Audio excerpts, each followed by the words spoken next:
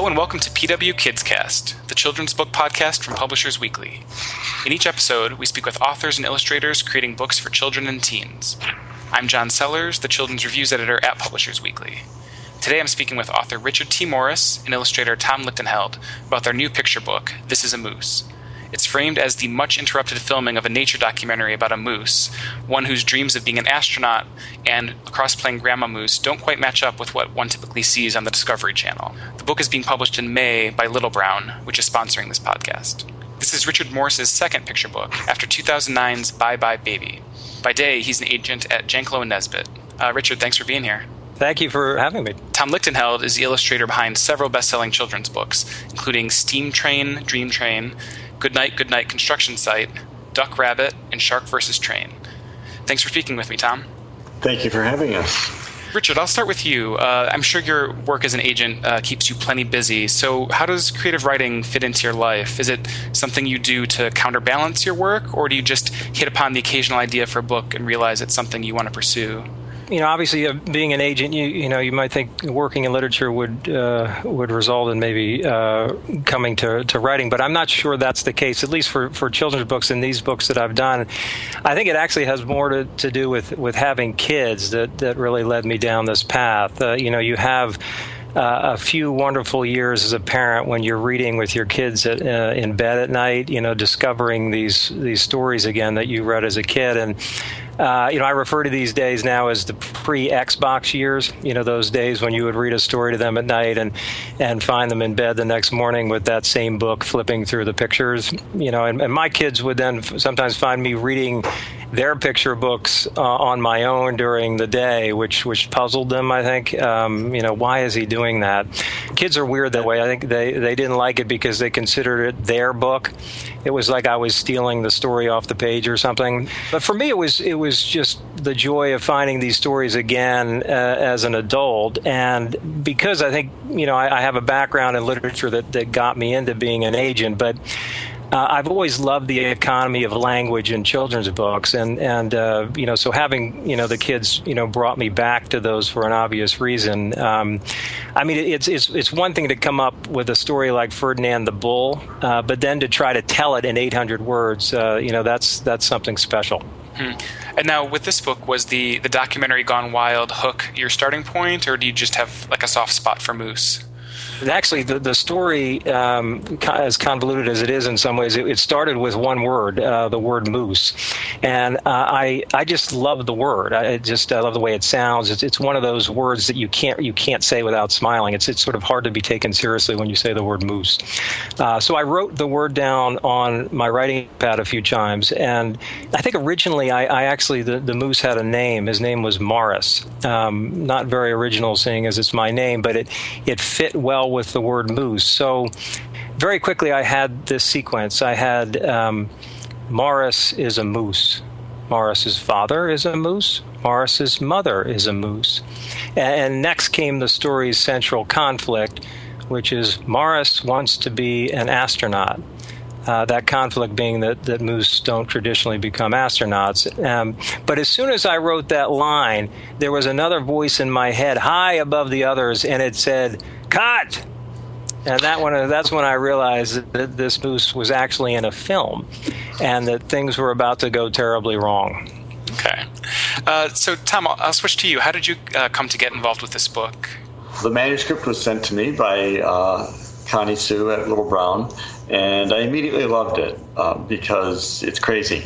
And I like books that are on either end of the spectrum. I like books that are, off the wall, insane, and books that are at the other end very sweet or very poignant. And what I really loved about this book is not only is it crazy, but it's crazy with a purpose. Underneath all this insanity and mayhem, there is actually a storyline that ends up with a message. So I just decided I wanted to go along for the ride because I love this moose and I love all the characters and I love the energy and the antagonism. Everybody is provoking one another. It reminded me of a quotation from Dr. Seuss. I read once that he said that someone asked him how he writes a book. He says, I draw one animal, then I draw another animal. If the first one bites the second one, then I know I have a story. And that provocation is right there at the beginning and throughout this book until one of the characters has a little epiphany, and that leads to the resolution. So I just loved it right from the get-go. And Tom, did you and Richard know each other beforehand at all? We didn't. We had a third-hand association other than through the publisher. I knew the illustrator that worked with Richard on his first book, but no, I didn't know who this guy was. I thought he was a crazy person. But, right off the bat, I liked it. And I judge a manuscript just by the manuscript. I know there are great authors out there who have big names, and that, to me, is not as important as, the piece of writing that's in front of me. For some reason, I do a number of books from first-time authors or authors who haven't done a lot of books. And, maybe I prefer that. Maybe there's a freshness to that. Going back to you, Richard, it sounds like there were some changes that happened even right from the start. I was curious, did you work with Connie then to sort of hone that sort of documentary idea? Did you make a lot of changes as the story came together? We didn't do too many changes. I was sort of fortunate that we had a number of people that were interested in it, and Connie was, they was the best team, and I think we had a small problem with the ending, because there were two challenges really. The ending, which Tom really navigated and really found for us, but so when Tom got it, I think the ending was the original ending, and it wasn't quite right, and Tom knew it. I think Tom had liked the material, but he really found that ending for us. And the other challenge, I think, which is interesting for me, because I can't draw at all, and I'm not necessarily a visual person that way. But I was hearing all these voices, and I had put them down on the page. But then the challenge was how do you show these voices visually? And that's really where Tom came in brilliantly and really helped craft the story. So I think the version that Tom got was pretty close to what Connie bought from me. It's just that ending wasn't right, and with Tom's help, we found it. Well, there's a lot of really fun, great moments in the book. I love the visual joke of having the elephant be this boom mic operator, which basically ends up extending his trunk by twice as long, if not more. Tom, can you talk about how you approached the art for the book and maybe coming up with the characters? I wasn't sure if you sort of cast a few of these animals, or if that was done in conversation with Richard. I don't remember exactly how it happened. I can tell you this. I work spontaneously and quickly. When I have a manuscript that I love, I just start drawing really fast. And I turn off the editorial process. And I just started drawing these animals and imagining, the animals as the crew of the movie and which animal would do which thing. And just kind of went nuts with the animals. And I got all my plastic animals. I have a little menagerie of plastic animals on my bookshelf, to which I've had to add a moose. And I just got those guys out and lined them up on the table and started giving all of them roles. And there was not that much logic to it. Frankly, the elephant as the microphone boom operator, that had never struck me that it ties into his trunk. I'm not that smart. You're doing it naturally, Tom. Yeah. I think maybe the polar bear is a nurse because it's already in white. I figured the camera operator better be a monkey because they're very agile, and camera operators have to get into a lot of gymnastics sometimes. And the director is a duck, maybe because of the alliteration, but probably just because ducks are silly and they're kind of cantankerous.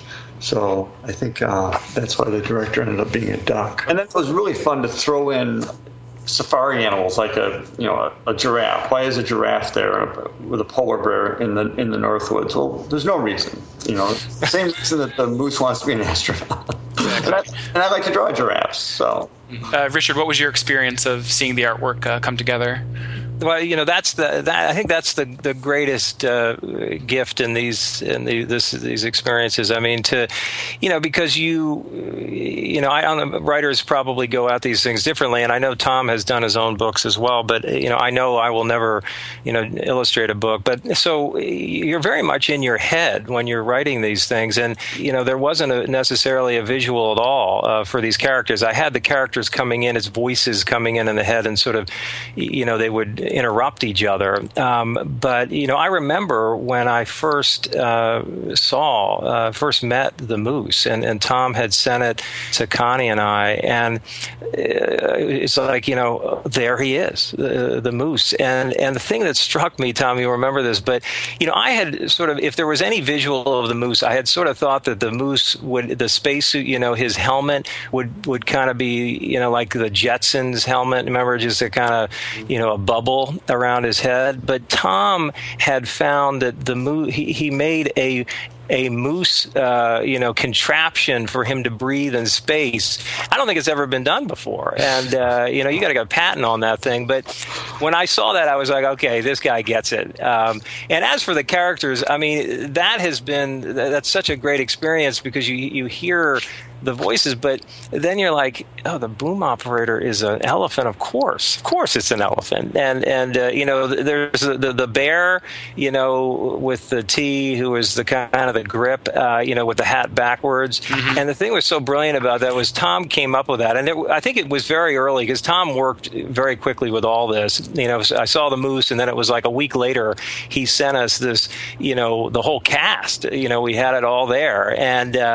And so it was just fun to meet all these people who had been in my head, and then when we did the this ebook, which I think is coming out at the same time, we were in the studio with this gentleman who was doing the voiceovers, and when he came to the bear, of course the bear had a Brooklyn accent, and I thought that's perfect. So, Tom, alluding to something Richard just mentioned, you've also written several picture books of your own. There was Claudette and Bridget's Beret. What's different for you about illustrating somebody else's ideas for a story and bringing that to life versus a project that you've sort of conceptualized from the ground up? It's easier, for starters.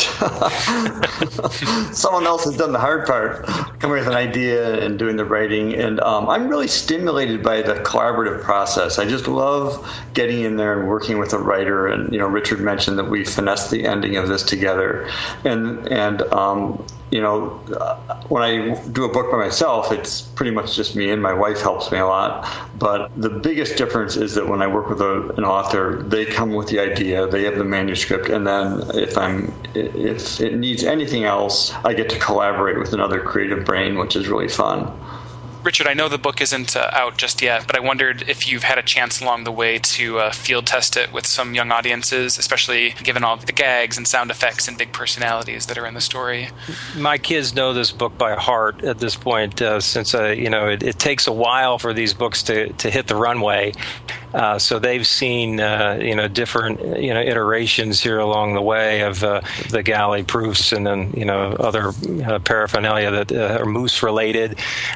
So they were my early readers, and you could watch them react to places in the book, and I'm lucky to have them there. They really were a great help. I feel like I'm losing them a little bit now that they're getting older, as they go into the post Xbox years. But watching kids react to beats is what it's all about, because as Tom was saying, it is a collaborative effort, and what we're really trying to do here is, especially in these kind of books like This Is a Moose, where the humor is really important, is it's turning that page or finding that right note where you see them just crack up, and for my son especially, who really, I think, shares my odd sense of humor. When suddenly the giraffe comes into the page in a forest, even though he might not quite get it in the beginning, he knows it's just strange and funny, and it's great to see him react.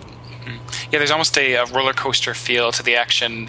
Some pages are just filled with like this duck director screaming, and some that are completely silent and empty, sort of reaction shots. And there's the sense that just about anything could happen when you turn the page. Did you, Richard, storyboard the action sort of when you were thinking about the pacing of how things were going to unfold?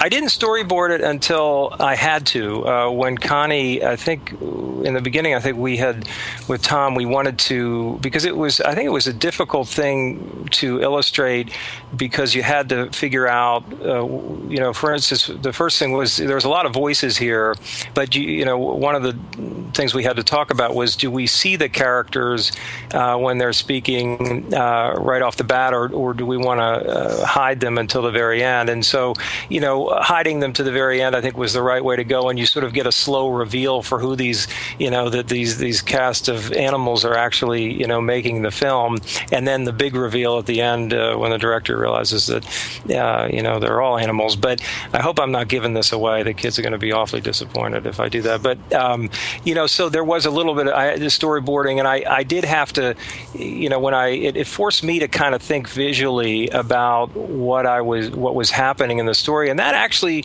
was helpful for me because I had to have to think about what Tom is having to do there in terms of bringing this story to the page, and it did help me kind of I think we actually changed some elements or maybe some beats in the story to make sure that it worked on the page, because we wanted to have, in this story there's a lot of different things going on, there's a lot of different voices at play, and it is a buildup of action because what's happening is a director is trying to keep the set together and doing this documentary on the moose, and his world is slowly unraveling, and then it just goes into pure chaos, and eventually he has to sort of succumb. Mm-hmm. So Tom, you typically have at least one or two books out, I feel like, in a given year. Is illustrating manuscripts like this and working on them pretty much something that commands your attention full-time at this point? Yeah, it's definitely a full-time job and then some. And I've always got, I've got a book on my drawing board at all times, and I've got two others usually in some stage of development. And then there's the ones that are coming out that I'm working on marketing. So it's a bit of a juggling act, but one book is always center stage on my drawing board. And that's where the real joy is. This was just a blast to sit here and draw these characters for 4 or 5 months. And Tom, I assume you're also making time that you're visiting and speaking with kids at schools and festivals and stores and that sort of thing. Yeah, I do some school visits, not as many as I used to, just because I'm so busy with the books themselves. But I love doing festivals. I love meeting kids. And there's a school I go to locally where I just go to the art class. I sneak in there with the third graders and make art with third graders. Definitely like to keep my ear down there at third grader level. Mm-hmm. I'd love to talk real briefly about the dedications to the book. Richard, you dedicate it to your wife, Alice Tasman, who also was your agent for the book. Was she also sort of a sounding board or influence as you put the story together? Well, John, I had no choice. I had to do that, as you know. When your agent's your wife, you have to walk very carefully on these things. But no, actually, I think the first book I dedicated to the kids. So, she was really, I'd have to say, the person who pushed me, because I wrote this on a plane, and I was actually going out to Sun Valley, Idaho. And for those who have made that trip from the East Coast, it's a long day, and it's 2 planes, in fact. But I like writing on planes. When you have kids, you really, on a plane, no one bothers you for a few hours, and you get endless cups of coffee. And so I had written this, and I was having fun with it. And then I sort of, you get caught up in other things, and it was on a writing pad, and Alice had found it, and she said, "This is really good. You've got to do something with this."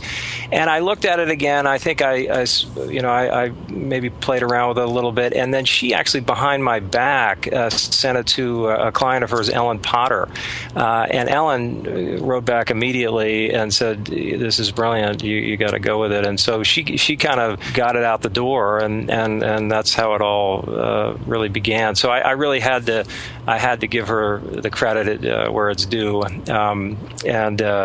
so I really had no choice but to dedicate it to her. Mm-hmm. And Tom, you dedicate the book to your father, and you call him the most influential artist in your life. Can you explain? Yeah, my dad wasn't a working artist. He was a glass salesman, but he definitely had artistic talent, which he expressed in many different ways, mostly wood carving. And I've just come to realize over the last few years, as he got older and passed away last year, what a great influence he was on me, especially in my books. I mean, when I was a kid, he was the one who bought us Mad Magazine for me and my brothers, but we couldn't read it until he was done with it. And